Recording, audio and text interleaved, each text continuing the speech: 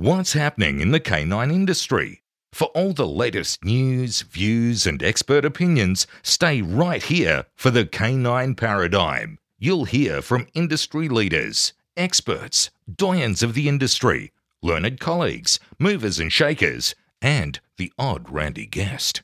Get the latest insights and expert advice from both here and abroad from the people in the know. Now, here are your hosts, Glenn Cook and Pat Stewart. And I'm Lofty Fulton, and I'm out of here. Hey, you know what? It's a new month. Is it? Yeah, it is. And I'm thinking to myself that we should probably have something like a month called Support Our Supporters.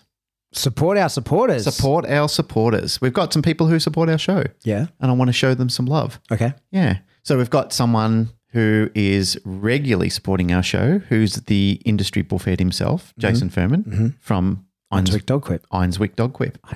Yeah. I know you're a fan of Jason's equipment. You know what? Sometimes I get these ideas in my head. Let's go with it. Jason, I've got this idea for a tug and I want it to be this big and this round and made of leather. Yep. You got one? And he goes, no, that doesn't exist, you idiot, but I can get it made. I go, do it, sir. He's pretty good like that, the old bullfed, isn't he? Yeah. We should get Teespring. The bullfed. Teespring merch made up. Support the bullfed. Support the buff. Yeah. But we've got people in other parts of the world that are Yeah, you know supporting our who's show. not a bullfed? Tell me. Marc Lapointe. Marc Lapointe is French for Marc. For not a bullfed. Yeah, for not a bullfed. And he is from Canine Dynamics. Canine Dynamics. In Canada. Yep. Please don't slow this one down. So if I were in North America, that's where I'd be getting my working dog equipment from. He's got a great array of gear as well. He does. Yeah. And he's a very generous guy. Yeah. You know who else is a supporter of the show? That would have to be Kindred Canine. Mel Benware. Our good friend Mel Benware. She has got to be one of the best travel to your home, train the dog in your home dog trainers. Absolutely. In the area that she's in, which Richmond, is Virginia. Or Ashland, Virginia. She comes from Ashland, Virginia, but she services all the area around there. She's been a great support for the show and also a great support for the International Association of Canine Professionals. That's right. Who we are proud members of as well. Absolutely. Yeah. So if you're in Australia and you need dog equipment, Jason Furman. Einswick Dog Quip. Yep. Einswick Dog Quip. Einswick. If you're in North America, you need working dog equipment, Marc Lapointe. Canine Dynamics. And if you're in Ashland, Virginia or Richmond, Virginia. Yep. In that general area. Yep. And you need pet dog training. Melanie Benware. Melanie Benware. Kindred Canine. Kindred Canine. Yep. That's it.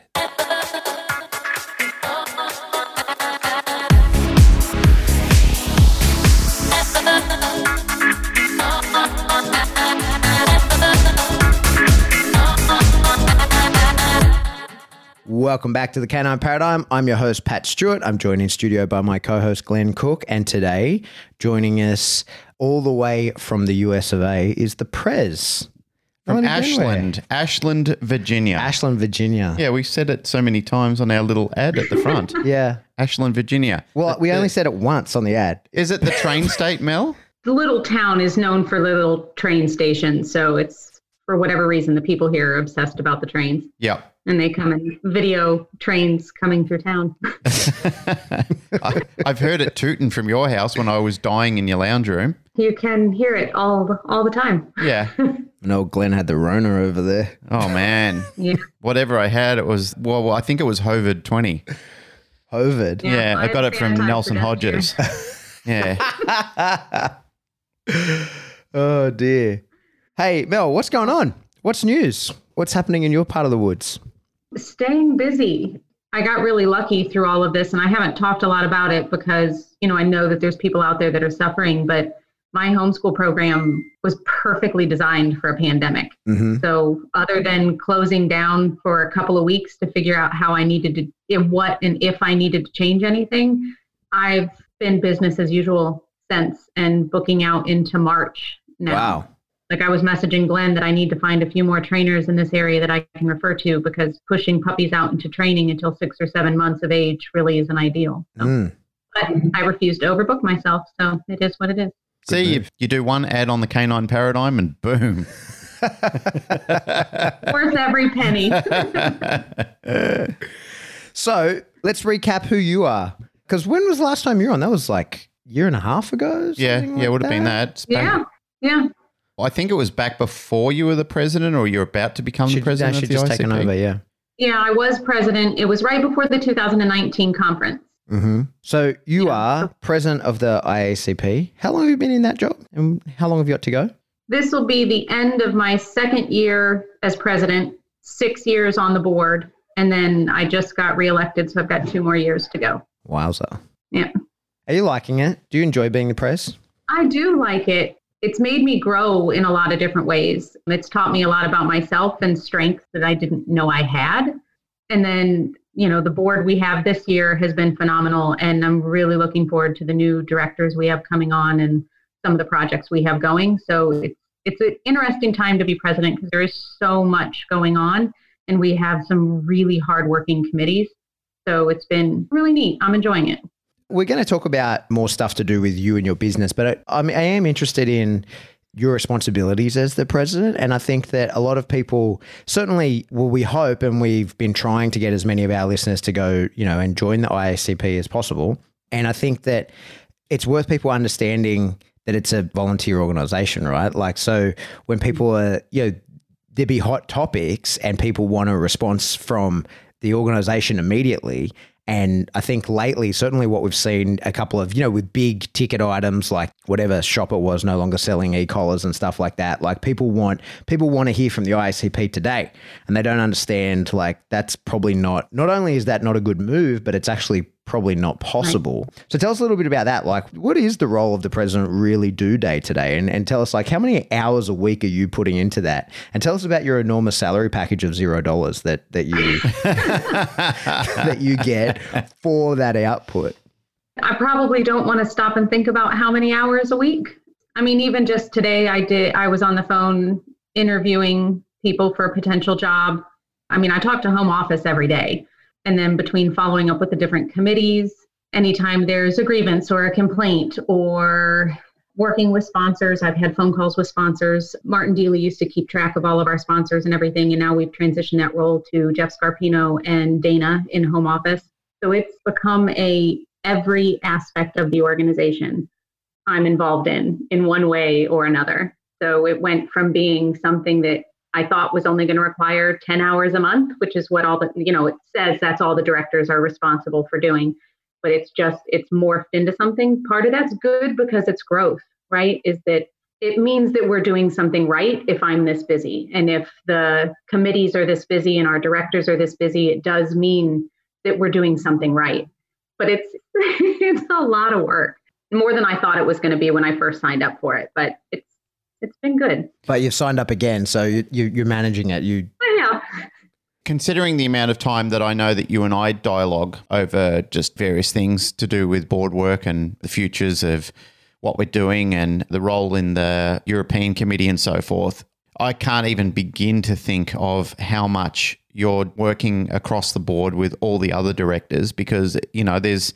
Well, how many other directors are there? There's like 8 other people or something like that on the board. So if you think of the time that we're talking and then you're talking to everybody else, that's a monstrous effort.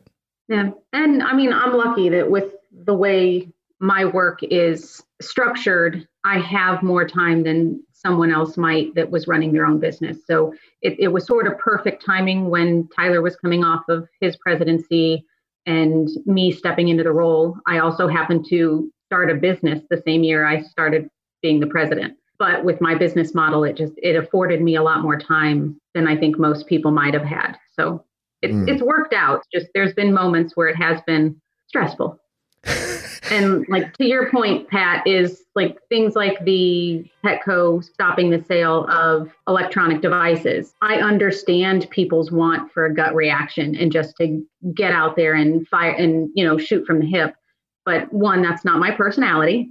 And I think the best way to approach things that are emotionally driven like that is to collect a cool head and approach it from a more logical standpoint than an emotional standpoint. And sometimes that, because it was upsetting. So even for me, so I needed to take a moment to breathe and formulate a response that was going to come across educated and respectful and not emotional. because they were taking the emotional road and it was not evidence-based. Yeah.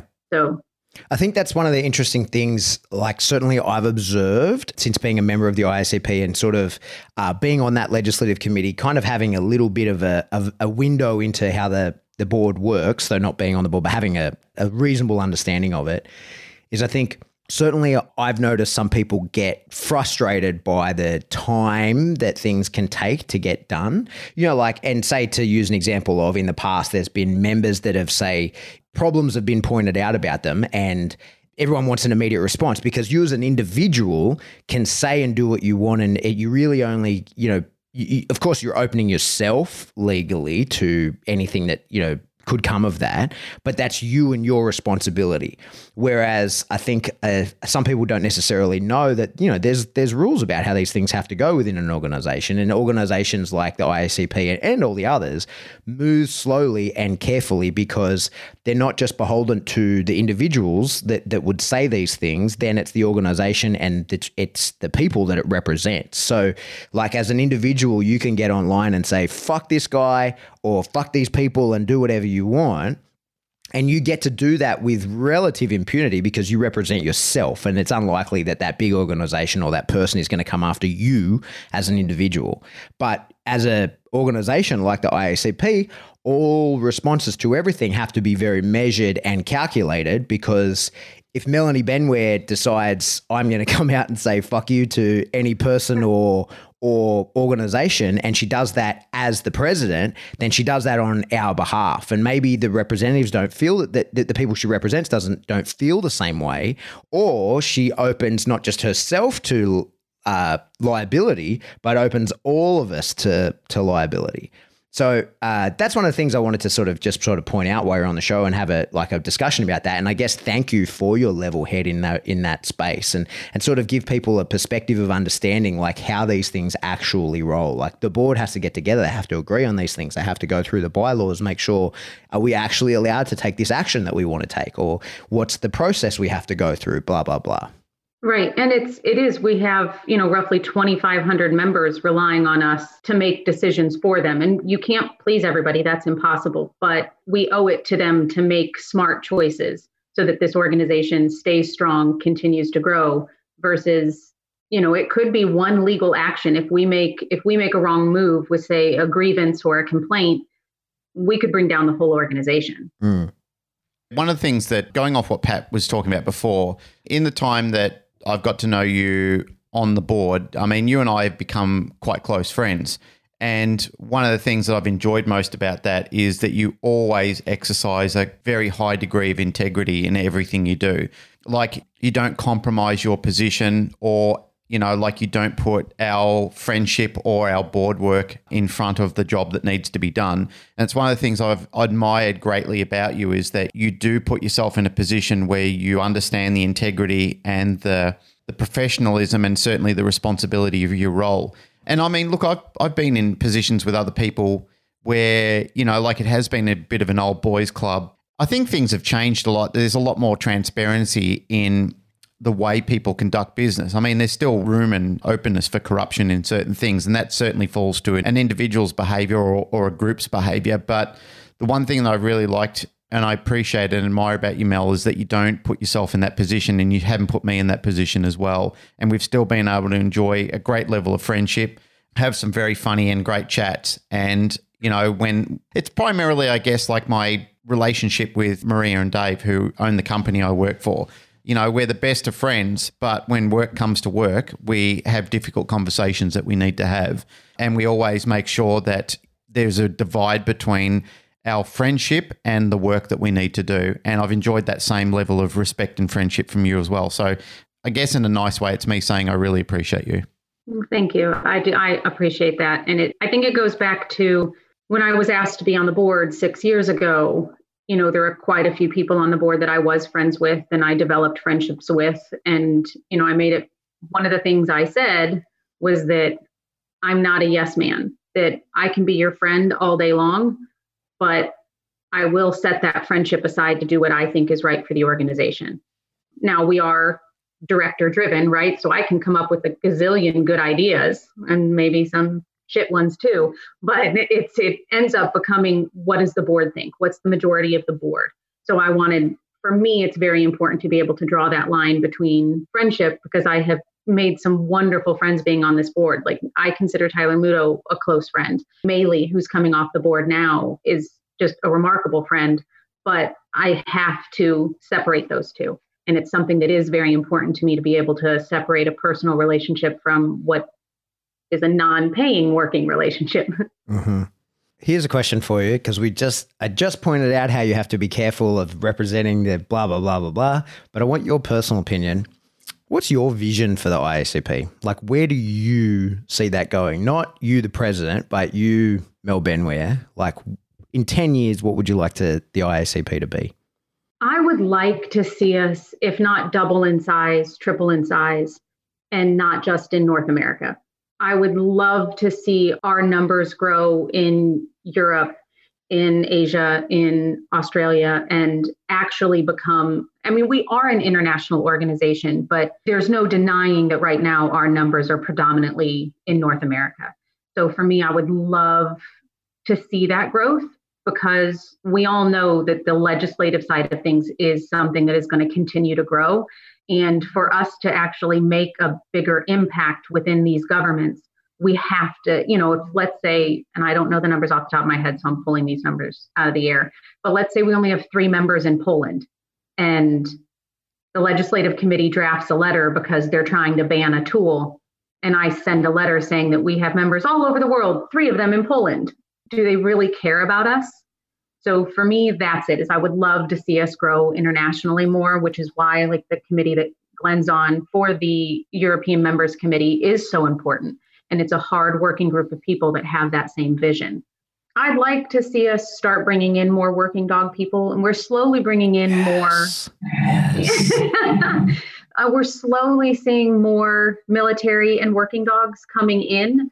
And I think a part of that is going to have to deal with our conferences, is having speakers that are interesting to not just the pet dog world, but also the working dog world, or a speaker who can also talk on, I love scent work. And there is a way to bring scent work into the pet dog home. Mm-hmm. And if we could get a speaker that spoke on scent work from a working dog perspective, but then also how learning a little bit about scent work can also be brought into the pet dog world, like teaching a family with a beagle that all 3 kids are a different scent, and they can run around in the yard leaving their essential oil scent behind, and the dog tracks their kid. Tracking, when I did tracking, that was the first time I learned that a dog can lie. I knew that dog wasn't on that trail or on that track anymore. And it was the little tells in its body language, the tail dropping, or that the pace that slowed down just a little bit, but that the dog was lying.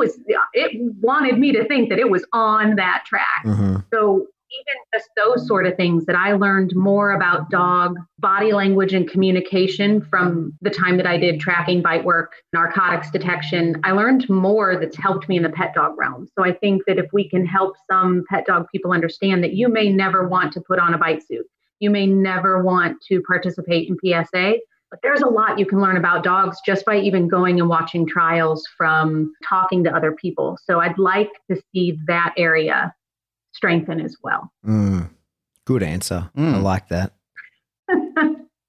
Yeah, that's what I would love to see with the IACP is growing more and bringing in a lot of the sport and working dog people. And I think the problem is, people, there's all these organizations and people are in that, and people have limited money that they're prepared to put into paying to join organizations. And I think part of our role in the IACP and those on those boards and committees is to tell people what we're actually doing in the background, because they don't realize that we are actually supporting them, whether they're members or not, but we're able to give them better support. Yeah, and it's purely, as you said, when we go to a legislator and say, hey, we have this many people in your area that you're influencing and we represent, when that number is a pathetic number, then it's like, oh, well, fuck off. Right. But when when you go like, hey, actually, there's 6,000 people that have votes for you and we represent them, then that gives us some more pull. So, yeah, that would be amazing, I reckon, if we could bring in more working dog and sport dog people. It's not only that either. It's the financial aspect of it as well, because there's a lot of people who want action taken, like they want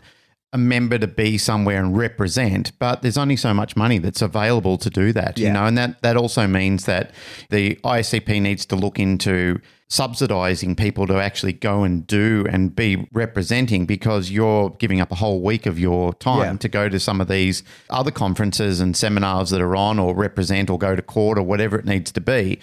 And I did this post over a year ago in the Canine Paradigm, where I talked about how organizations like PETA bring in $50-something million every single year. And I think of the 54, let's say 54 million, they spend like $53 million just in marketing, advertising, and in salaries and so forth. You know, where the ISCP would make just a pittance of that, an absolute pittance of it, you know, and every dollar is scrutinized, everything is gone over, everything is calculated, you know, so we can bring back education and conferences for members and so forth, but there's only so much money that's available in the pool. And people say, well, how do we increase that? Memberships. It's got to be through membership drives. You know, people have got to be more actively involved. Like you said before, Pat, we still represent the people anyway, but if they want more from that, if they want more blood from the stone, then they've got to be a contributing factor. There's no point sitting back and saying, I want more, I need more, we should be doing this and we should be doing that, and you're not a fucking member. Yeah. I mean, guys, seriously, if you're listening to this and you're not an ISCP member and you want the ISCP to do more, that's quite outrageous, because you really need to be part of the solution. You are actually being part of the problem. I know it's a COVID year, and I know people are tight on money, and I'm not pointing the bone at people who are and have been suffering. You know, Melanie, you started off talking about this when you first got on the interview, and you said, you know, I feel really bad for saying that you've been successful during this time. And it kind of sucks where some people have been successful, then they've kind of like, oh, now I can't really celebrate it because I feel bad for other people that haven't done so well. But there are people out there who are still doing well that still aren't members. And for the people who aren't doing well, get on board. Support an organization that ultimately tries its hardest to support all of us in the balanced community.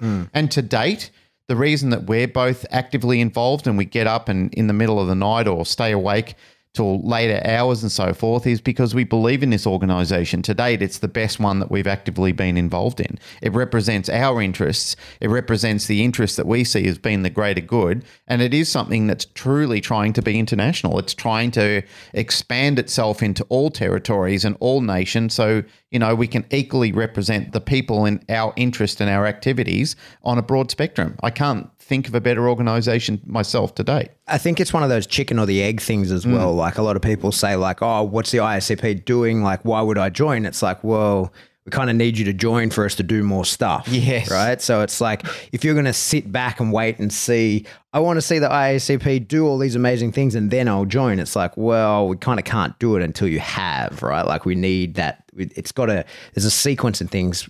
You know, the sequence of things has to go a certain way. Yep. But certainly it's not as though we're doing nothing. I mean, there's plenty of people working hard, but all as a volunteer basis. It would be amazing to have a full-time person who is the face of the ISCP and goes to every conference and really knows their shit and can talk on behalf. You know, that would be spectacular. And hopefully that's on the horizon one day in the future. One day. Well, and I think another way that I don't think a lot of our members know that we have an affiliate level. So that's for your clients, right? Like if you've helped their dog and they're happy with what you're doing and they want trainers like you to be able to continue to use tools, to be able to continue to be successful, we can encourage our members to join the IACP at an affiliate level. And they don't get a vote. So there's no way that pet people are going to influence the outcome of what happens with this organization. But that's a revenue generator for us. And it gets our name out and about within the pet population, which is important, right? Because those are the people that PETA and some of the other organizations are targeting. And they sort of hijacked the word humane, right? And because of that, they can target the pet population or the pet owning population from an emotional standpoint. Well, but so can we. And so the more affiliate members that we get, that is very helpful for the organization. And I think with hopefully next year, we'll be able to roll out our therapy dog evaluator and therapy dog handler team, which will also bring in more knowledge from a pet owning perspective. So I think that's a good option for growth for the organization as well. Yeah. Owning that education piece is so hard when you're fighting against the emotionally driven welfare topics. So in my own day-to-day life, I live in the inner west in Sydney, so I'm in like a Facebook group of inner west pet dog owners, right? So it's just pet dog owners. And if you want to, really, cause a stir in there, it's asking about, what kind of trainer should I go to? And people like the ethics piece is really hammered down people's throats, right? But the education piece is not.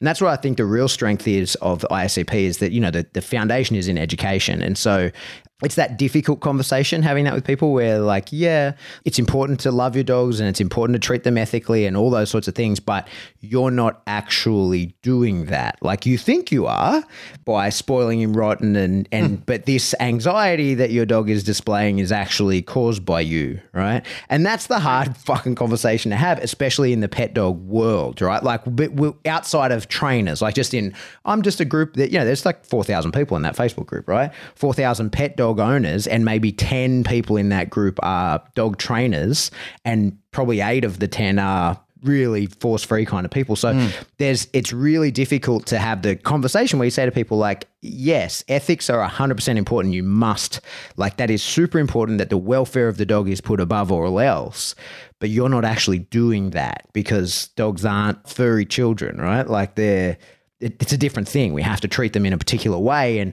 all these anxiety problems, that's the big one that I see in that group, like every day, is all the anxiety problems that people have. I'm like, oh, actually, you don't realize, but you're causing that, right? And as a trainer, I can see that 1,000 miles away and I can diagnose that, but it's not so warm and fluffy. You're not going to want to donate to me when I'm the one giving you difficult information.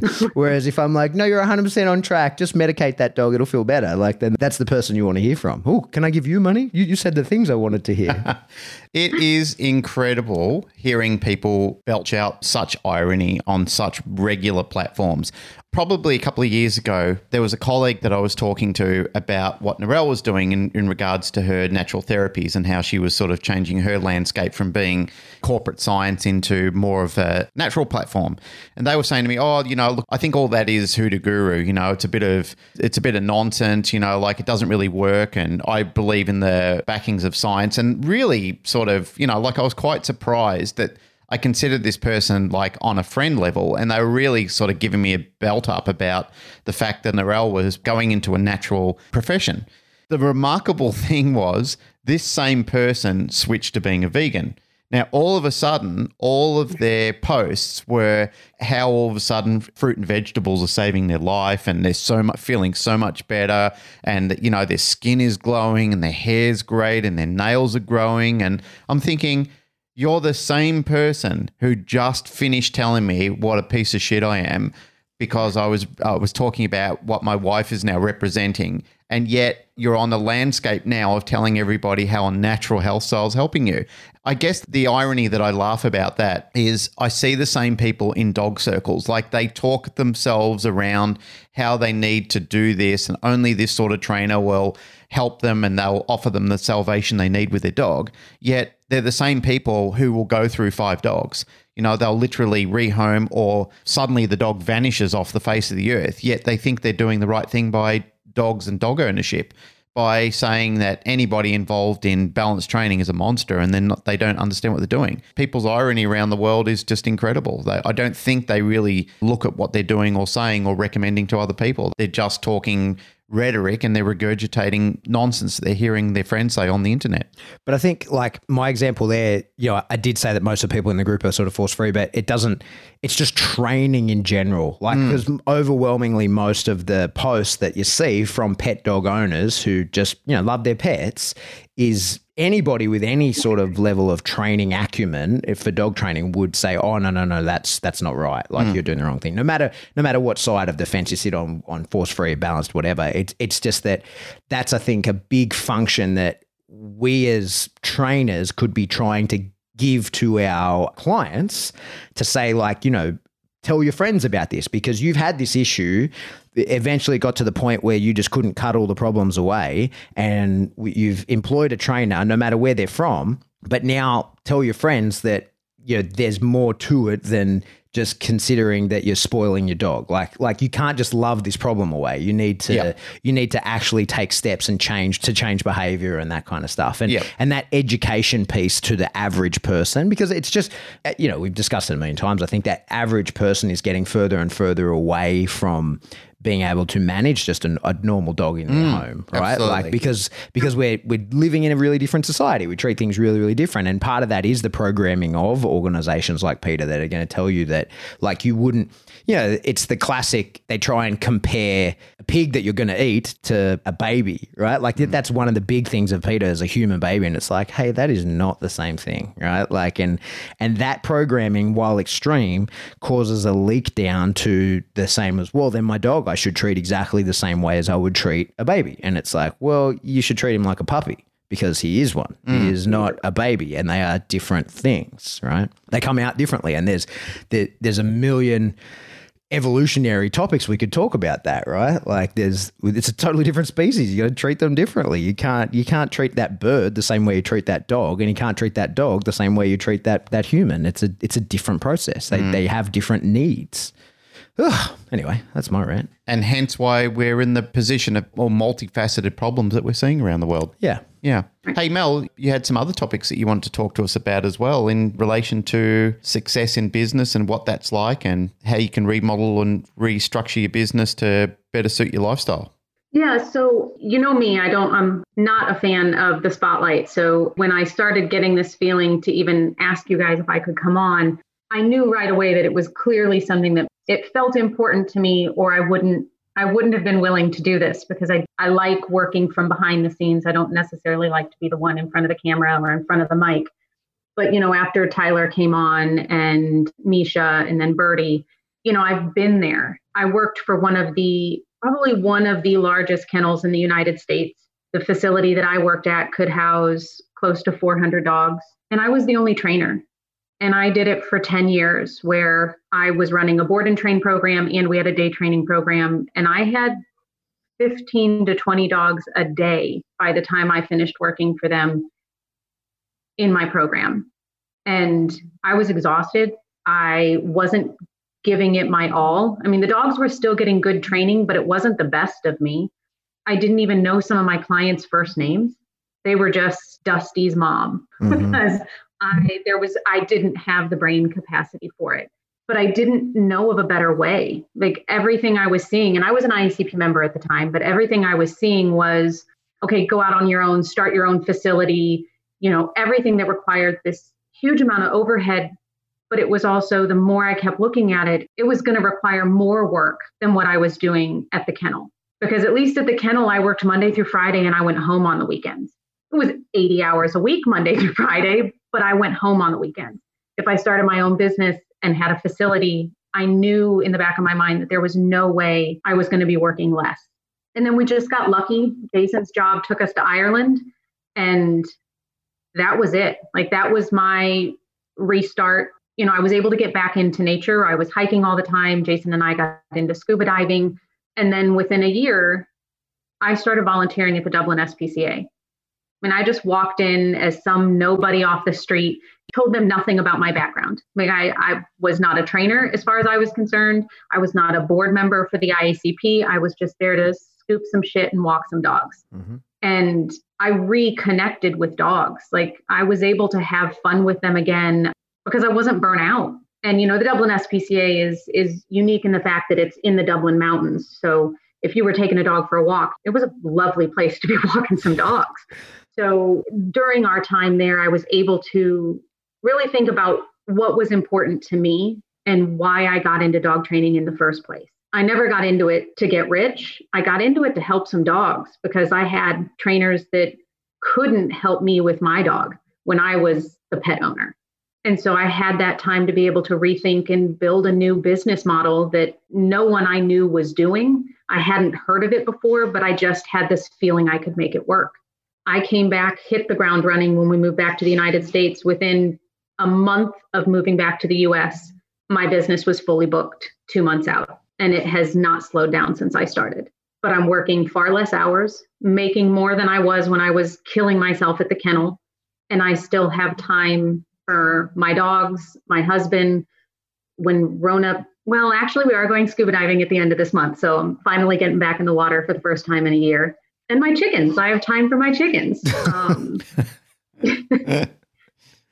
So like, it's just one of those things that I thought that if I could come on and talk about my business model and how it was able to help me and my clients, that it might be able to show someone that even if it's just one listener that is like, you know what, I'm going to give this a go. Or maybe there's a listener that was like me, that was burnt out, but it was there was a level of comfort and security working for a facility that had been around for 40 years. Mm. I didn't have to worry about bringing clients in because they were so well known. And by the time, I'd been there for 10 years by the time I left. So I had a reputation of my own that I didn't have to worry about marketing, advertising, whether the electricity was being paid. I didn't have to worry about anything. I just showed up to work, killed myself working dogs, and then went home. So there was a level of security there that kept me there. So maybe there is someone listening that is like, you know what, I can step out on my own. And in this way, I'm able to do it where I have very little overhead.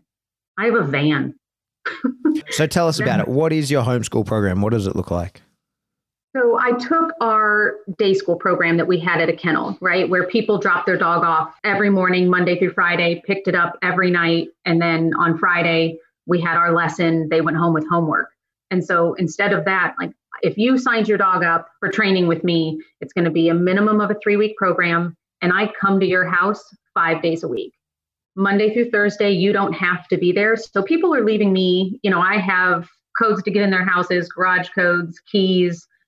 With Rona, there's a lot more people home, but even then that Monday through Thursday, I'll say hi, and then I go off and work with the dog. Mm-hmm. So that gives me 4 days a week to help teach that dog what it's supposed to do.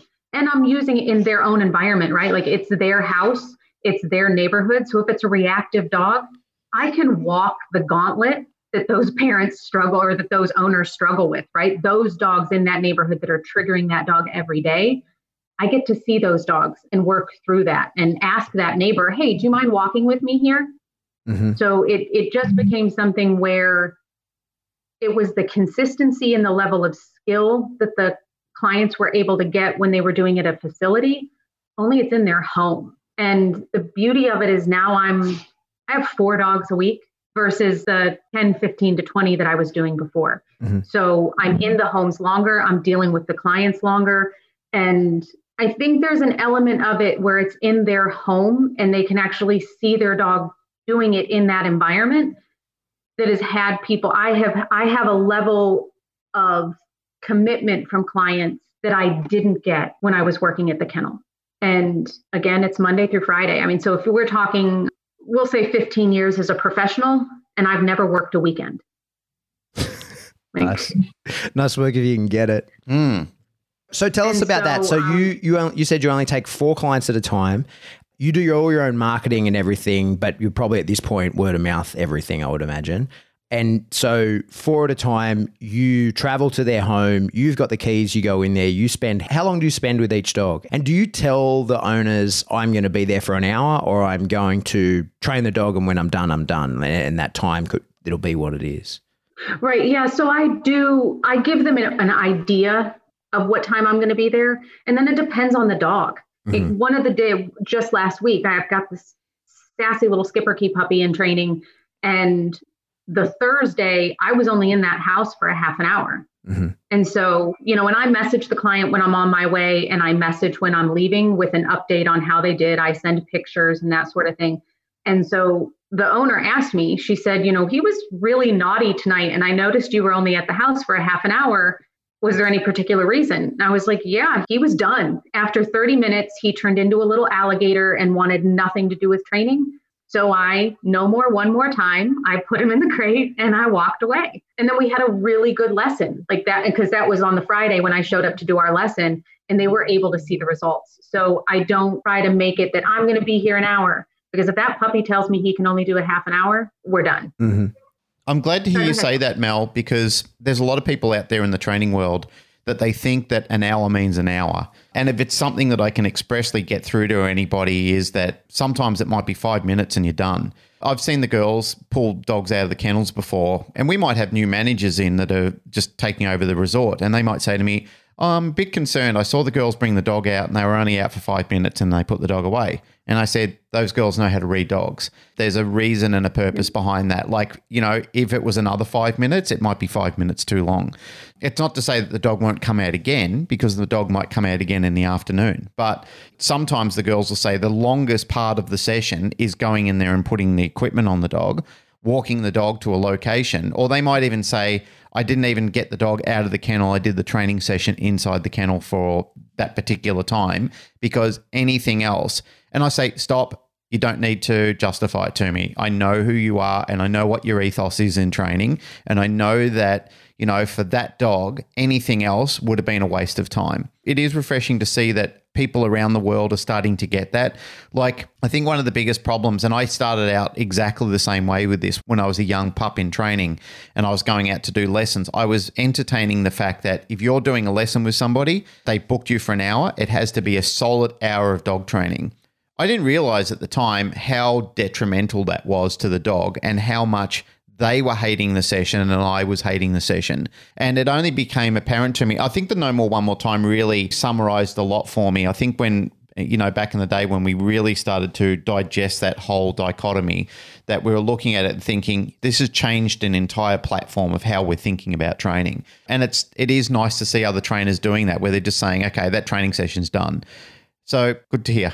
Yeah. And I do things to try to, a half an hour is short for my structure, because I do come in and walk the dog first. And yeah, the dog's learning, but you know, if it's been in a crate, I'm letting it sniff and pee and potty and do its thing. So I can typically stretch it out to at least 45 minutes. Or if we do a little bit of brain games with, you know, commands that it's learning, like sits and downs and that sort of thing, and then pause, do a little bit of tug work.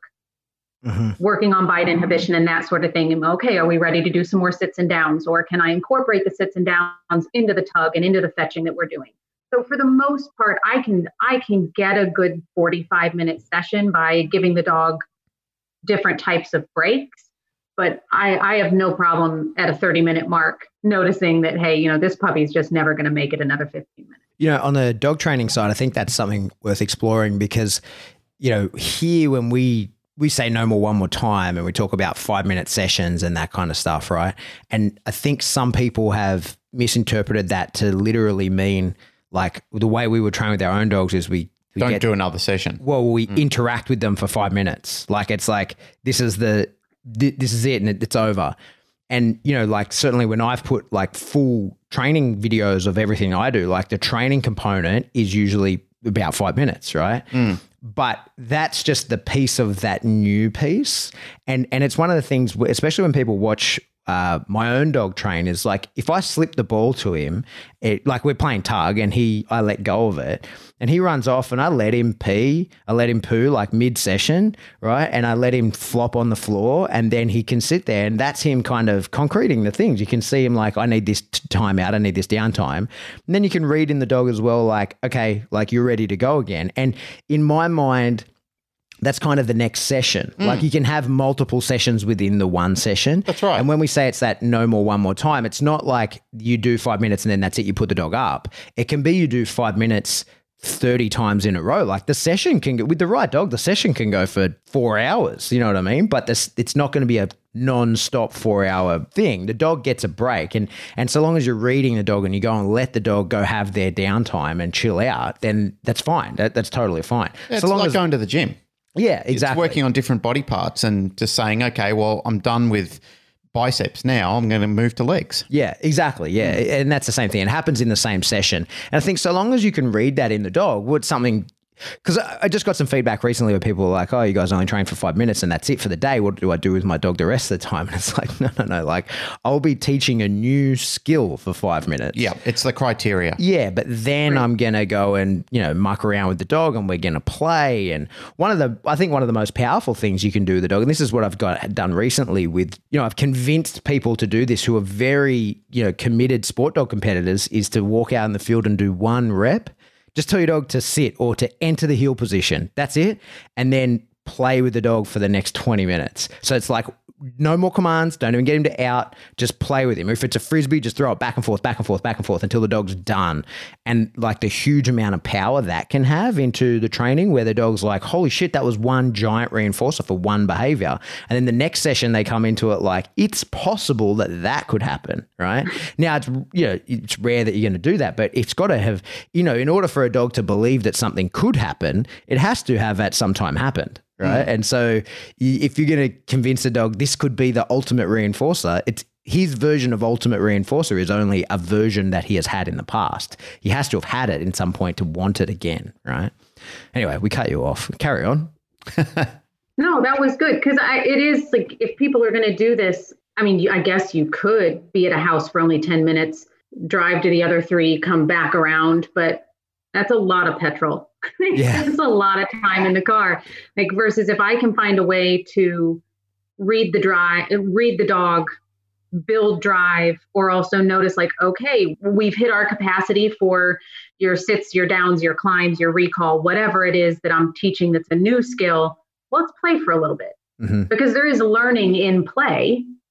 But now I've just brought the dog back up to where you're like, okay, are we ready to do this again? So It's worked really well. And, at the end of the day, if the clients are seeing the results that they want in their puppy, they don't care if I was there a half an hour, 45 minutes, or an hour.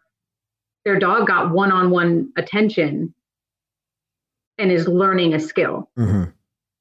And in sessions like that, you can create the mindset you want to reinforce the behavior appropriately. Like, if you're teaching them, say they know to sit to down and you're going to start reinforcing with the tug, you can do a bit of that at the start, wear them out. And then when you got to teach them a place or, to chill out on their bed, you teach them that at the point where doing that is self-reinforcing because they actually are sick of training. So that instead of it being like, go to the place in order to earn this tug, it's like, go to the place and actually chill out and really, truly find it reinforcing just to be there rather than to be there in anticipation of reinforcement. Right. Yeah. So, I mean, it's worked out really well. And I don't do any advertising. I don't have an advertising budget. It's my van. Glenn's seen it, has a big wrap on it that you cannot miss me driving down the road.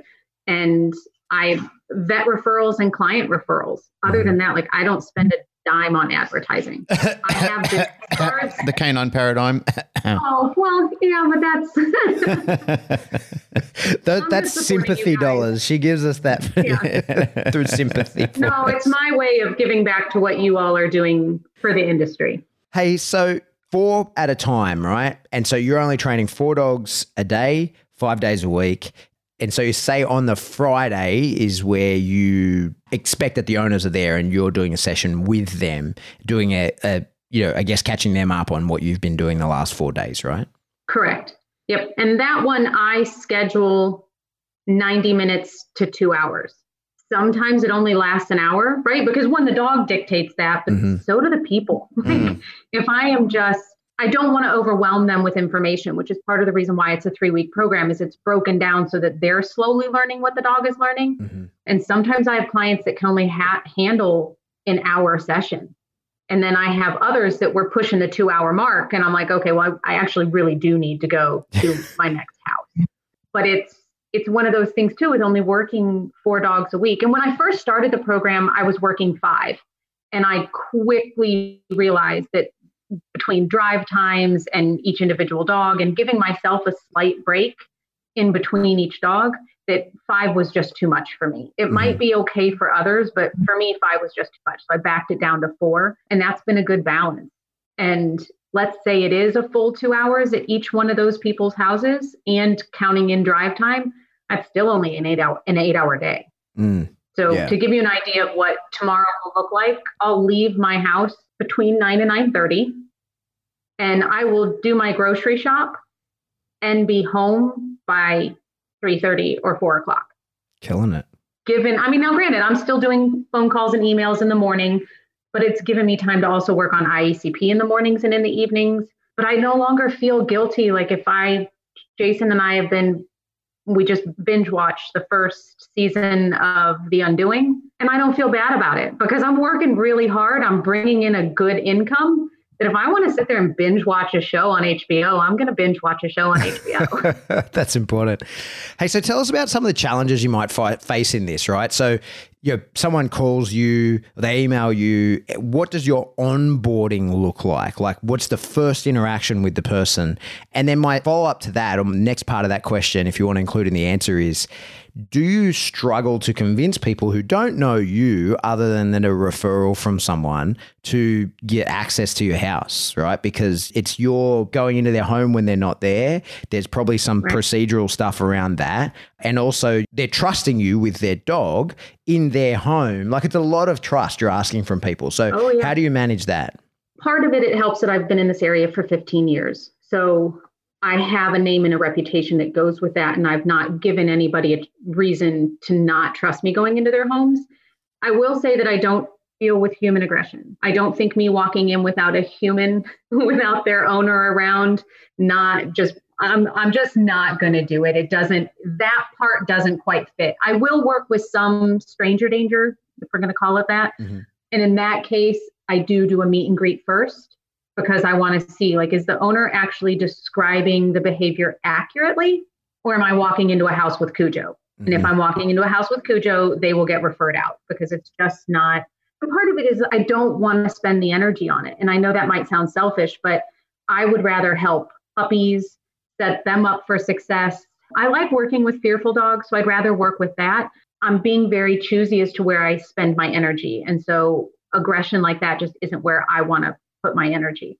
But most of the time, now pre-Rona, a lot of times the first time I met the people was their first Friday lesson. Right.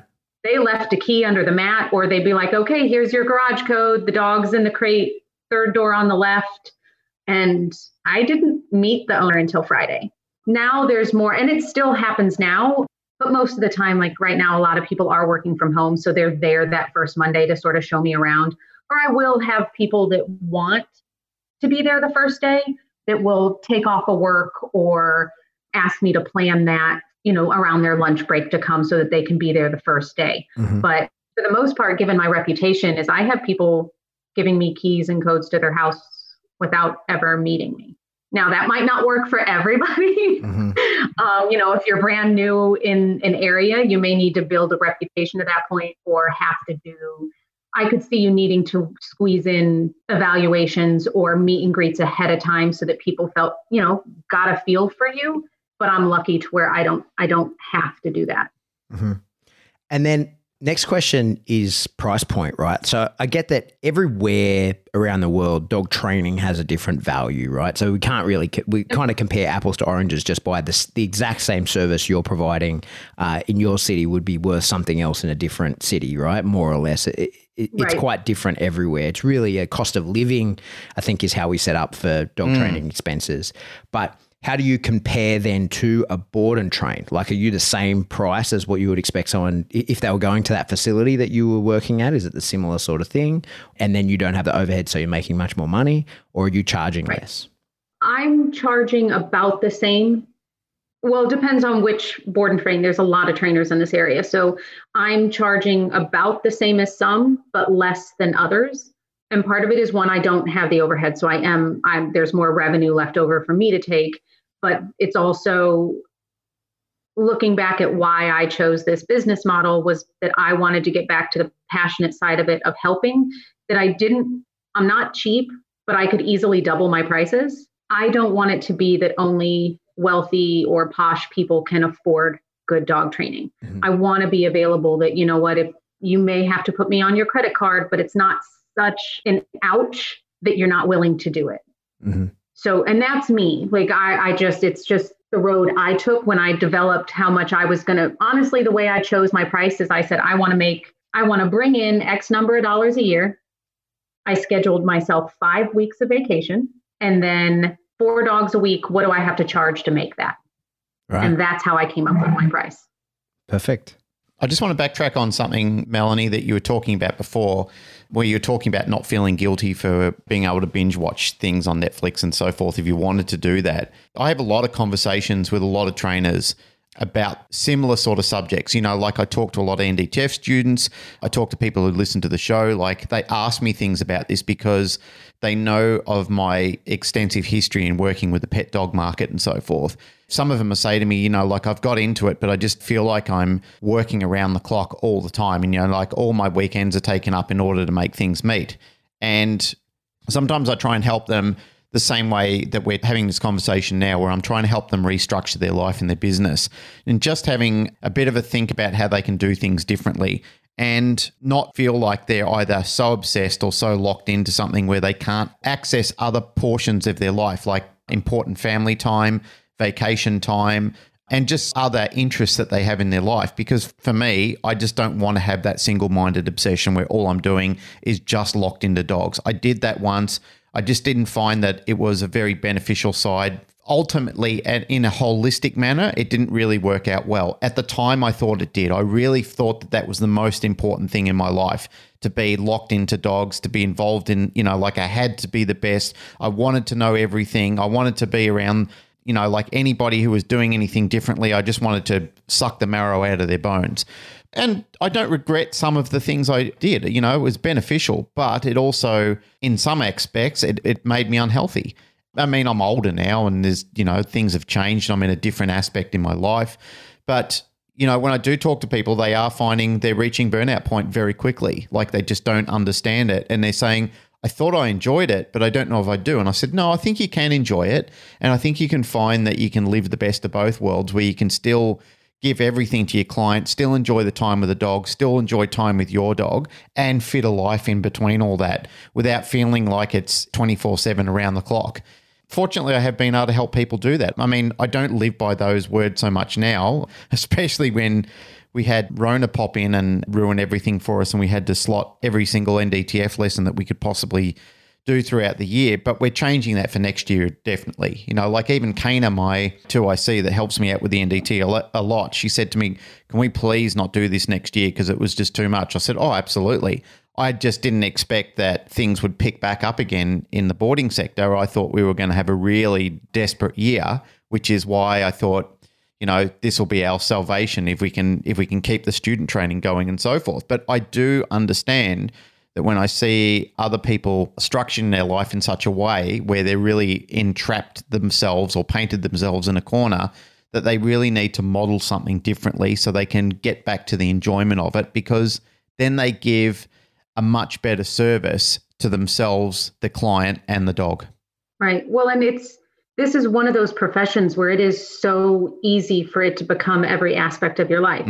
Because you're training clients' dogs, then you're training your own dogs, then you get obsessed with a sport and you're doing the sport. And then, oh, we're going to go to the brewery and the brewery allows dogs. We're going to take our dog. Like, it doesn't take much for it all of a sudden to be that there's not a moment of your life that doesn't have a dog in it. And it took me needing to find other hobbies, right? Like scuba diving, like that's been, not only does scuba, like you're in a world of your own, right? Like it's even meditation. It's just remarkable. And it gives you time to think. It makes you focus on your breathing, all those types of things that meditation does do for you. But for me, it was also a reconnection with nature. I've always been a nature freak since I was a little kid, bringing home bunnies and squirrels and raccoons and all sorts of things. And I lost that, right? Because I became obsessed with dogs for a while. And by being able to reconnect back with nature and that side of things and not always have a dog with me, like there's times I take walks through my woods here and I don't take a single one of my dogs, that I just go by myself. And I think maybe that's why, like, what Birdie's doing right now with this new program she's rolling out has really spoken to me, because it is about nature. And I think a lot of us get into dog training because dogs are our connection to nature. It's just one part of it that we can bring into our house every day. But I like the idea of dogs not being the only connection to nature that we have. And I think we each, you know, it's not going to be the same for everybody, but it's become very important to me to find a way to enjoy life without dogs. I've been thinking the whole time you're talking then about what you do, that homeschool program versus board and train. And like, I think it's pretty common. A lot of people that don't work in a big facility do, small scale board and train 3 or 4 dogs in their home all the time, turning it over. And that can be really fun. And you can make a lot of money doing that because, same deal, no overheads. You can legally do that from your home, easy to do. But I feel like there's a component that's sometimes missing to that. And it's why when I've done that, like I don't take dogs into my home unless there's a specific problem to fix, right? And it's usually, like for me, it's usually working dogs that, need something done to them, right? But I feel like a component of why the training that I do is successful is the way that I live with the dog also. And my dogs aren't just in a kennel, right? Like they're part of the family, and they're in the kennel sometimes, they're in the box sometimes, but they're part of like chill out on the couch, and they're part of it. And so their needs for that connection is met in one way, and then their needs for drive is met in another, right? And I think sometimes the in-home board and train, while it's got loads and loads of advantages, is that it's kind of impossible for you to give them that need that they have of just being your dog, right? And just being sort of the non-training time.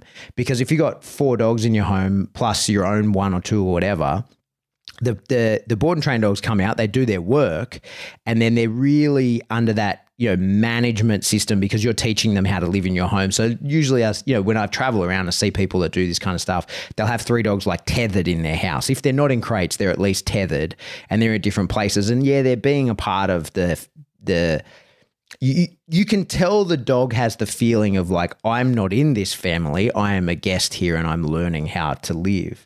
And that's fine. It's not like it's a problem, but there's 2 issues with it. I think is first, as the trainer, you get 0 downtime, right? Like, because then you are at work 24/7. There is not, if the dog, and that's what I find stressful about bringing dogs into my home. Not stressful, but it's always in the back of my mind is now I am at work 24/7. And you're responsible for that dog 24 hours. Yeah. There is absolutely, so long as that dog is with me, I am working 24/7. And I charge a lot for people to, when someone wants me to take a dog, I charge a lot, but I consider that like you're basically paying my hourly rate for 24 hours because it is a lot of work for me. Because the reason you want me to have that dog is because you want a dog similar to mine. And my dog is the way he is because I treat him holistically. It's not the 5 minutes a day that turned him into that. It's the whole picture. And to provide that to your dog, that's a lot of work for me, and I can only do that in very limited numbers. But I think what you do allows the people to do that, right? So the dog gets to just be a dog all night, and you just come in and provide like, hey, here's the training. I'm going to teach you the staff. I'm going to teach the people how to sort of connect with the dog and blah, blah, blah.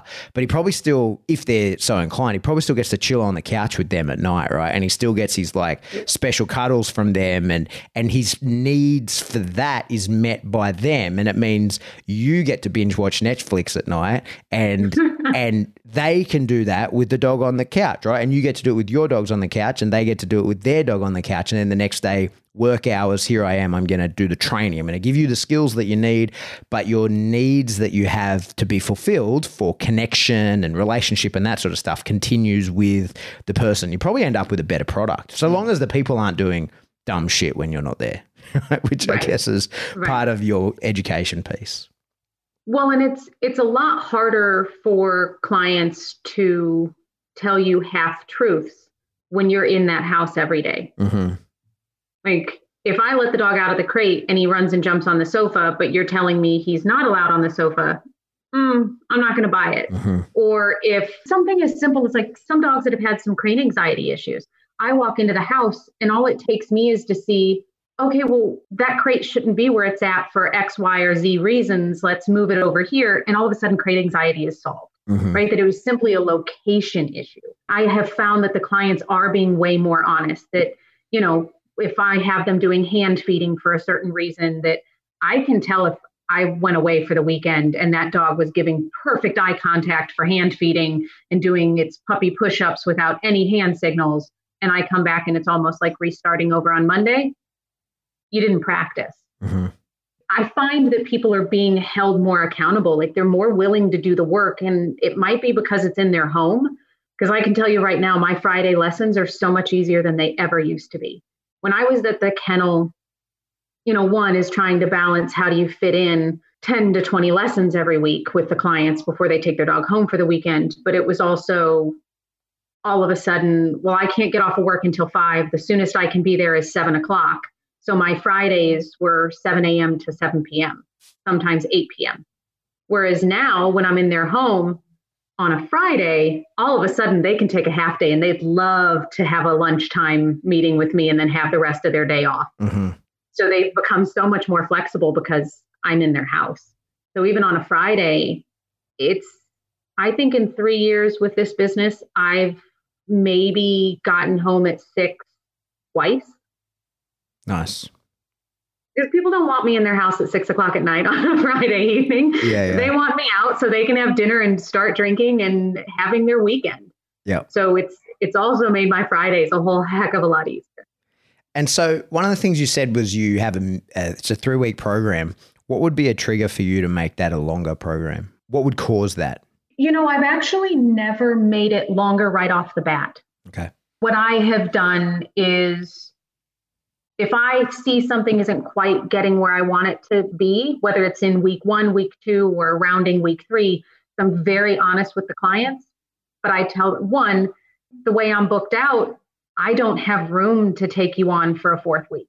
But then it's also too is I find it important for there to be a break then. And I can say, okay, let's take some time. I want you to keep practicing. And they still have access to me through text message, phone calls, and emails. But let's find where the real weakness is. Like, let's remove me from the picture. You all keep practicing. And is it simply because the dog is getting the level of consistency it needs from me and you all aren't able to reach that, so the dog's giving you a harder time for it? Then that means I need to spend more time with the human and not necessarily more time with the dog. Or is it just that maybe that 3 weeks we've hit what that dog is capable of doing in that time frame, and that everybody in the house needs a break at that point? Like, keep working on what we've worked on, give it a month, maybe 2, depending on how far out I'm booked, and then we can come back for more training. I also have a high percentage of my dogs that come through as puppies that then come back after 6 months of age to do e-collar and off-leash training. Mm-hmm. So quite a few of my dogs will end up, most of them, if they've done puppy training, quite a few of them will come back and end up doing another 2 to 3 weeks for e-collar training. That's cool. From a business perspective, you get to sort of tap people twice there. And I get to know the people that even if they want it off leash, if they can't follow through with the basics, they've already proven to me that I don't want to put an e-collar in their hand. Yeah, perfect. So it allows me to really get to know them so I can be picky. And look, if they go down the road and they go to somebody else who's willing to do it and goes against my recommendation, I can't stop them from that. But if I don't think they can handle the responsibility and use the tool properly, they're not getting it from me. Yeah, it keeps your conscience clear. That's awesome. There was something that I learned in BJJ a while ago that really woke me up. I love all these little things that you pick up along the way in different disciplines that you sort of make your way through life.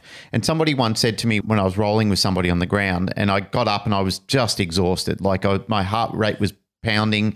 I had a headache from how hard I was trying and how much effort I put in. It wasn't the black belt. It was just one of the guys who was sitting on the side, and I went up and leaned against the wall and he said, "Mate, can I give you a bit of advice?" I said, "Sure." And he goes, "Don't use any more energy on your opponent than they're using on you." And I thought, holy shit, that was one of those really lightning moments. A light bulb really went on my head. And it was an interesting concept because I had to find that out when I was doing private lessons in-home, which I don't do a lot of these days, but I was doing in-home consults with people and I thought, why am I giving people far more effort than what they need or that they will use? Again, it was something that I thought I needed to do. It was something that was sitting well with my ego at the time. I kept thinking, I have to do more. I have to give them so much and I have to tell them, you need to do this and you have to do this. But that was turning clients away. I was losing more clients than I was gaining because they were feeling guilty that they would never measure up to what I wanted them to do. And again, that was part of my obsession at the time. Like I kept thinking, no, you have to do this.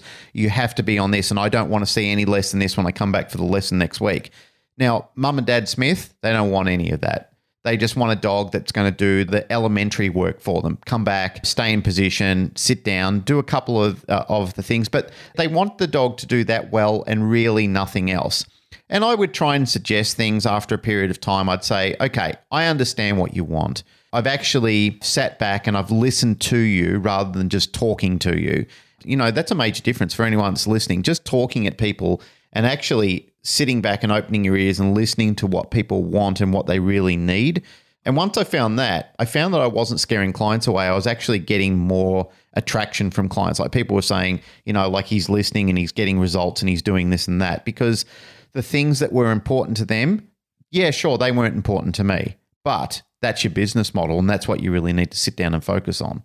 Right. And I think it's, you know, trainers developing a level of flexibility is that, you know, let's say for my own personal dog, for Mongo, if I tell him sit, I want to sit. If I tell him down, I want a down, and I don't want him to pop into a sit from his down, and I don't want him to go from his sit to a down.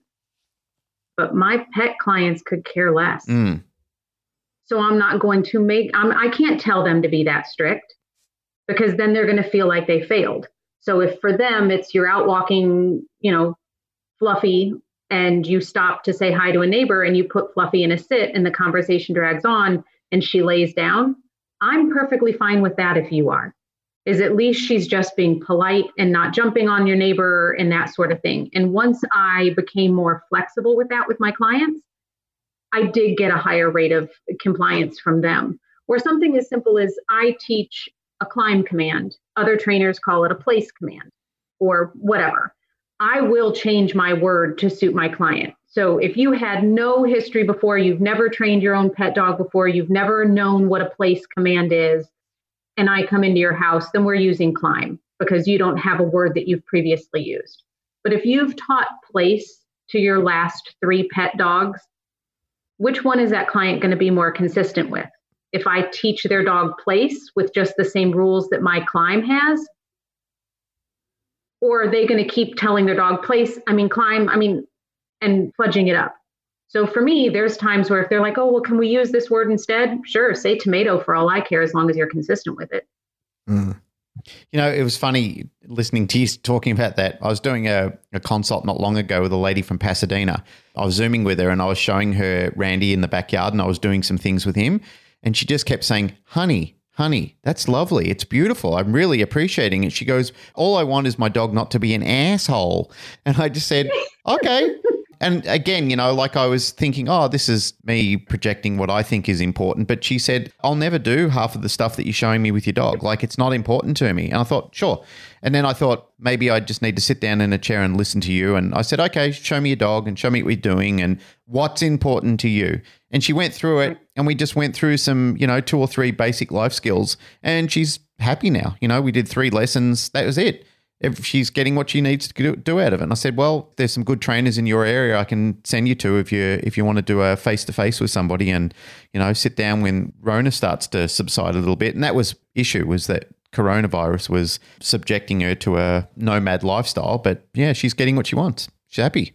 Personally, that's one of the things I love about the position I'm in currently with all my clients that are sort of on the go is I'm usually the one being like, stop, too much, or like just slow down. This dog, he's only 6 months old. He's not ready for this yet, or whatever. Like, I'm so blessed to be in that position rather than like when I was dealing with pet dog people all the time, and it was like same deal. You just turn up and you can see they haven't done any of the work that you've been telling them, and they've got all these excuses, and they're real excuses. They got shit going on. The dog's just a small part of their life. Because I love dealing with the people who are like, no, this is going to be the world champion dog and I'm doing this. And I get to like pull the reins back and be like, whoa, just slow down. Like, let's do this and that. It's a total opposite. And it's so much more fulfilling when you have the really super motivated clients. You know, you don't get to choose those. You sort of end up working the people you ended up. But it's been fantastic for me. Well, and I think that's a good point though, too, like is that you found what you like in how you're training. Yeah. Which fits a niche, right? Versus like, and that's part of being happy and not getting burnt out is saying, okay, what do I want for the clients that I work with?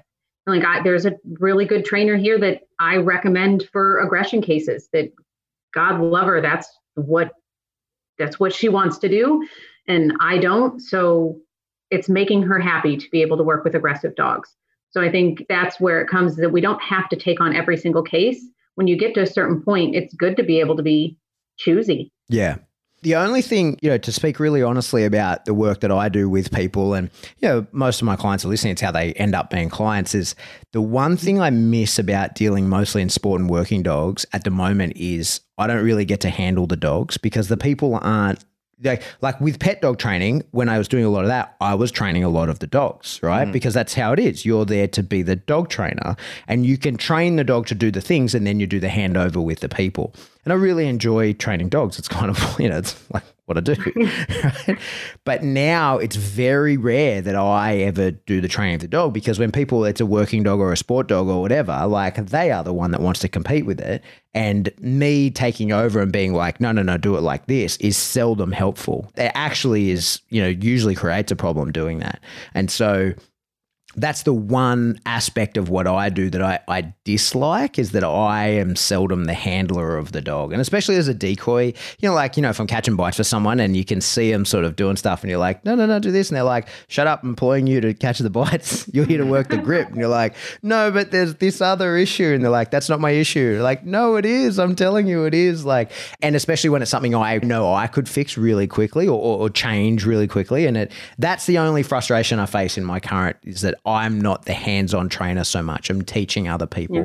But I mean, I still love it. It's still great. But that's what I miss about training pet dogs is actually, getting to play with the dog more and being like, who are you? How do I manipulate you? How do I reinforce you? Whereas now it's kind of like they tell me and I'm like, oh yeah, turn this way. Oh yeah, got it. Sweet, got it. Hearing you talking about that, that's one of the fun things that we get to do on the NDTF is only this week, the last group that we just finished with the year, we were training with some dogs and one of the students said, do you think that this is a problem that we're doing these behaviors? And I said, this is far more than the owners of these dogs will ever do. Like this is all bonus work for them. And I said, and who cares? Yeah. And I said, there's no harm, no foul. I said, these dogs are getting to live their best life with us and then they go home and they live their best life with their owner. Yeah. I said, this dog just really dreams of being a couch potato because that's what it's been raised as.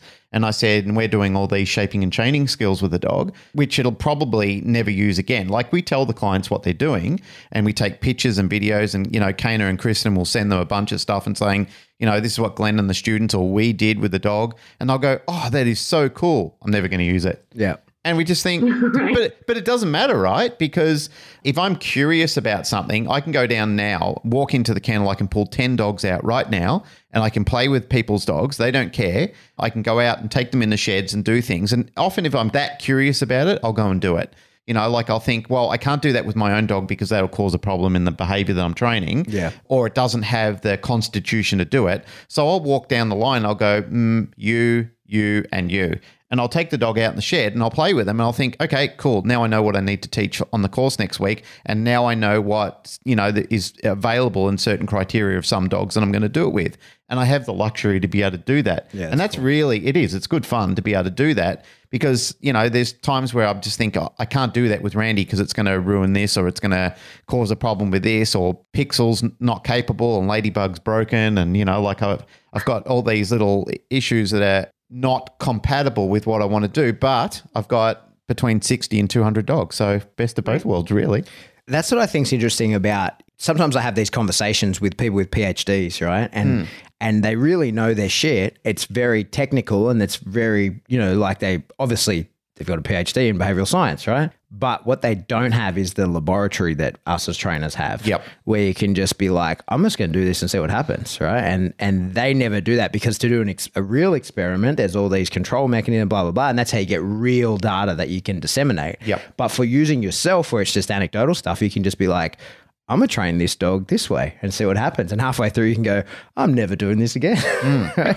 Or you can go, this is the best thing ever. Every dog's getting a component of this from here. And you get to experiment way more than any theorist ever does. And especially, as you say, with you here, you've got 200 dogs every day you can go and choose from to do it. It's a lot of fun. But again, a lot of work in the meantime. I don't want people to listen to this and just think that's all I do all the time because, there's some weeks that I don't get to do that at all. Like I don't even get to see a dog. I'm just doing business stuff. But when I do get to do it, like when I'm thinking about things that I've got to do for the NDTF or I want to refresh myself in something, it is quite refreshing to be able to diversify and think, cool, I've got any dog down there and none of the clients are worried if I get their dogs out. Like for them, it's an absolute bonus that their dog gets extra stimulation time and I take it in the shed. And I'm not doing anything untoward to their dog anyway, you know, like it's all beneficial and it's mostly play and shaping sort of games that I'm doing with them.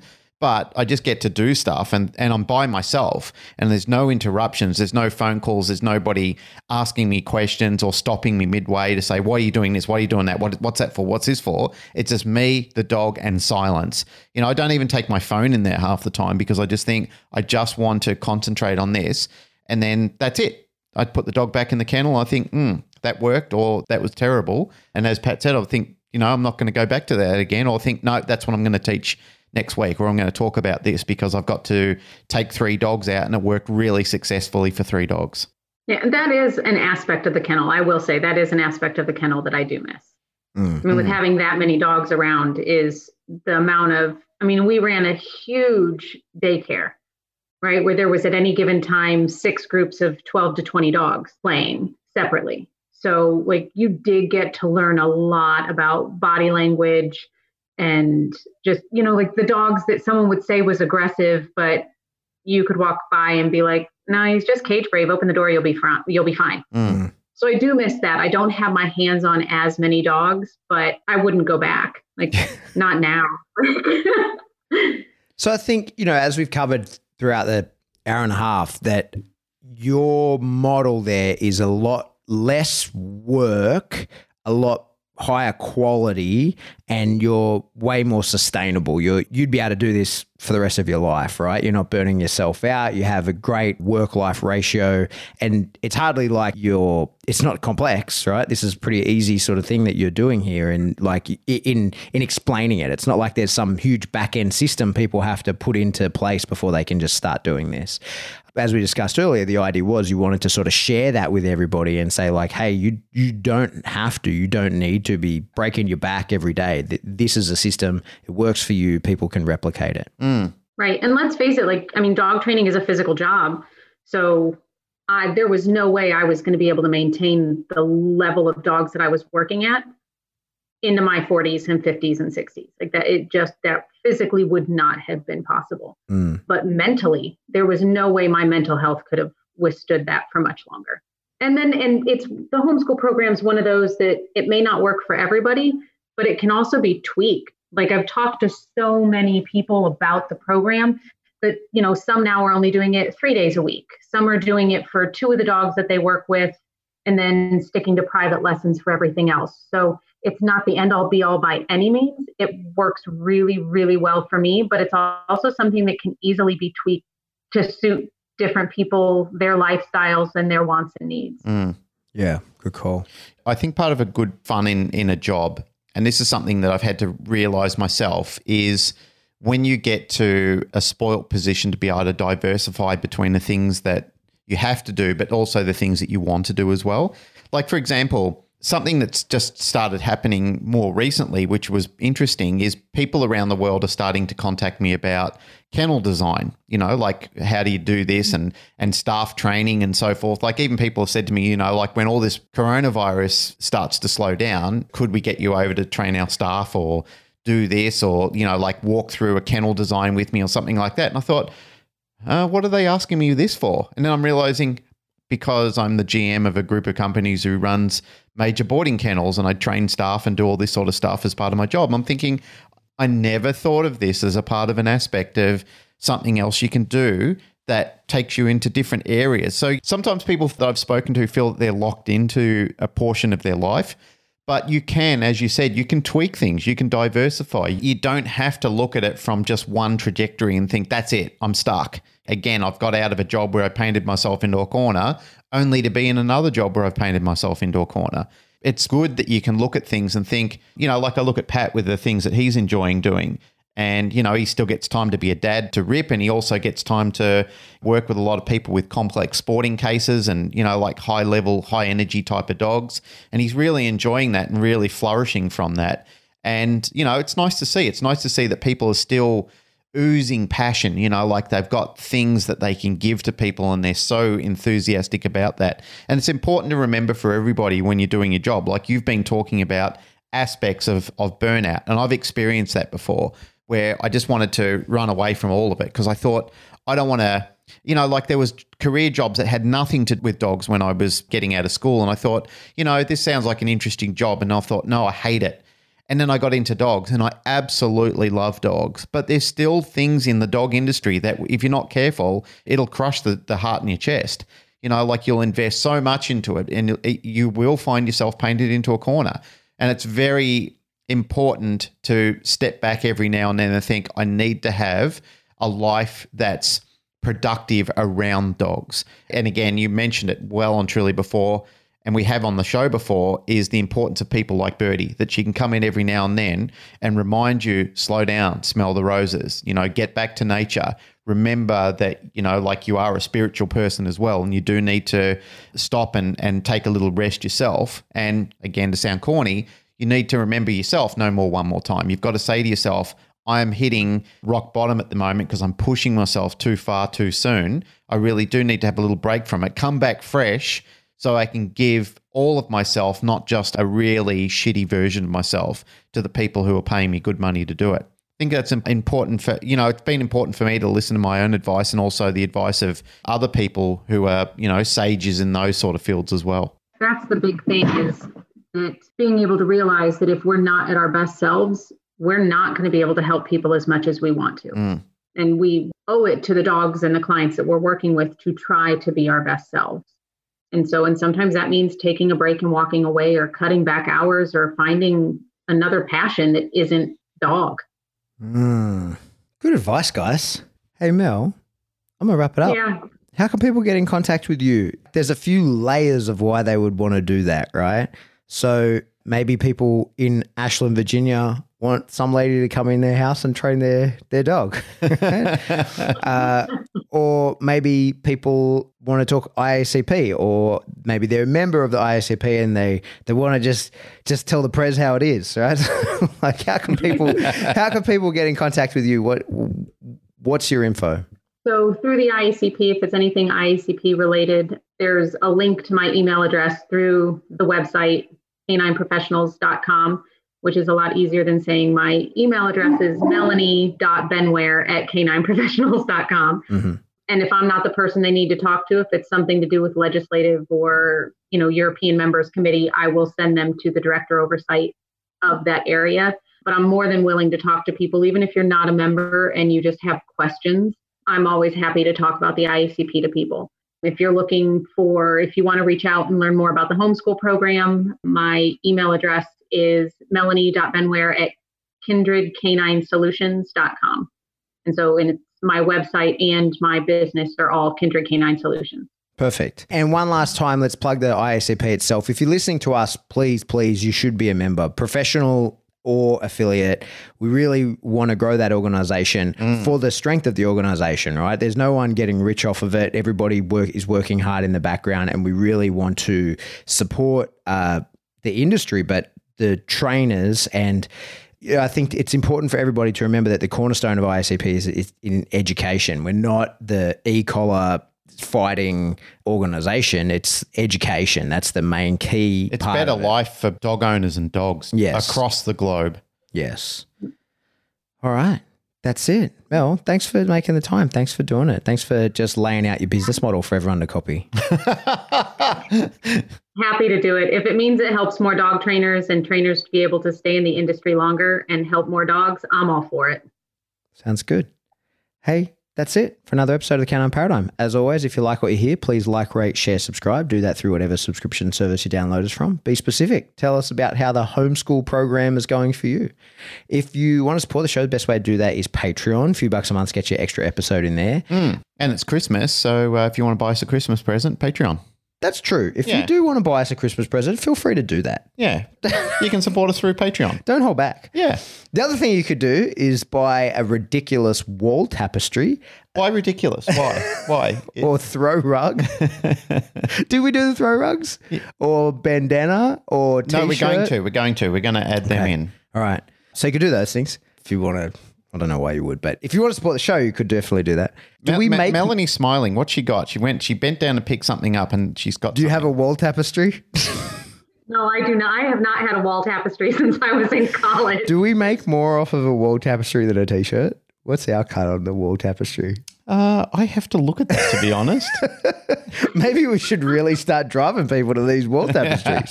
I'm going to get one, though, for our shed out there so we can have one, maybe even one for the backdrop behind us so it's not just a picture. Right behind you. Well, when people are doing Skype and Zoom with us, they get to see this lovely hand-painted picture of chaos that my friend David Oakley did. Yes. It's a really nice painting. It's a lovely painting. It's a dog I bred when I was breeding Rottweilers. This is chaos. I have to post a photo of it now. Yeah. All right. So get yourself a wall tapestry. If you want dog training advice, best way to do that is in the group. Feel free to join the Canine Paradigm discussion group on Facebook. There's plenty of conversations going on in there. Don't be scared of using the search function and seeing if your question's already been asked a bunch of times. I did something similar to that in a non-dog related group and I found the answer. Can you believe that? I didn't have to ask the question that I wanted to ask. And then get the, what didn't you search? Yeah, no, I did search and I found the answer. It was amazing. Very good, Mr. Stewart. So I got to watch someone else get berated for the stupid question I was going to ask. Isn't that always fun? Yeah. From 8 months ago. There. Yeah, from 8 months ago where I was going to ask a stupid question and I was like, no, someone else has asked this stupid question. So don't be afraid to do that. And if you would like to get in contact with us, you can do that. We are info@thecanineparadigm.com. That's it. Goodbye.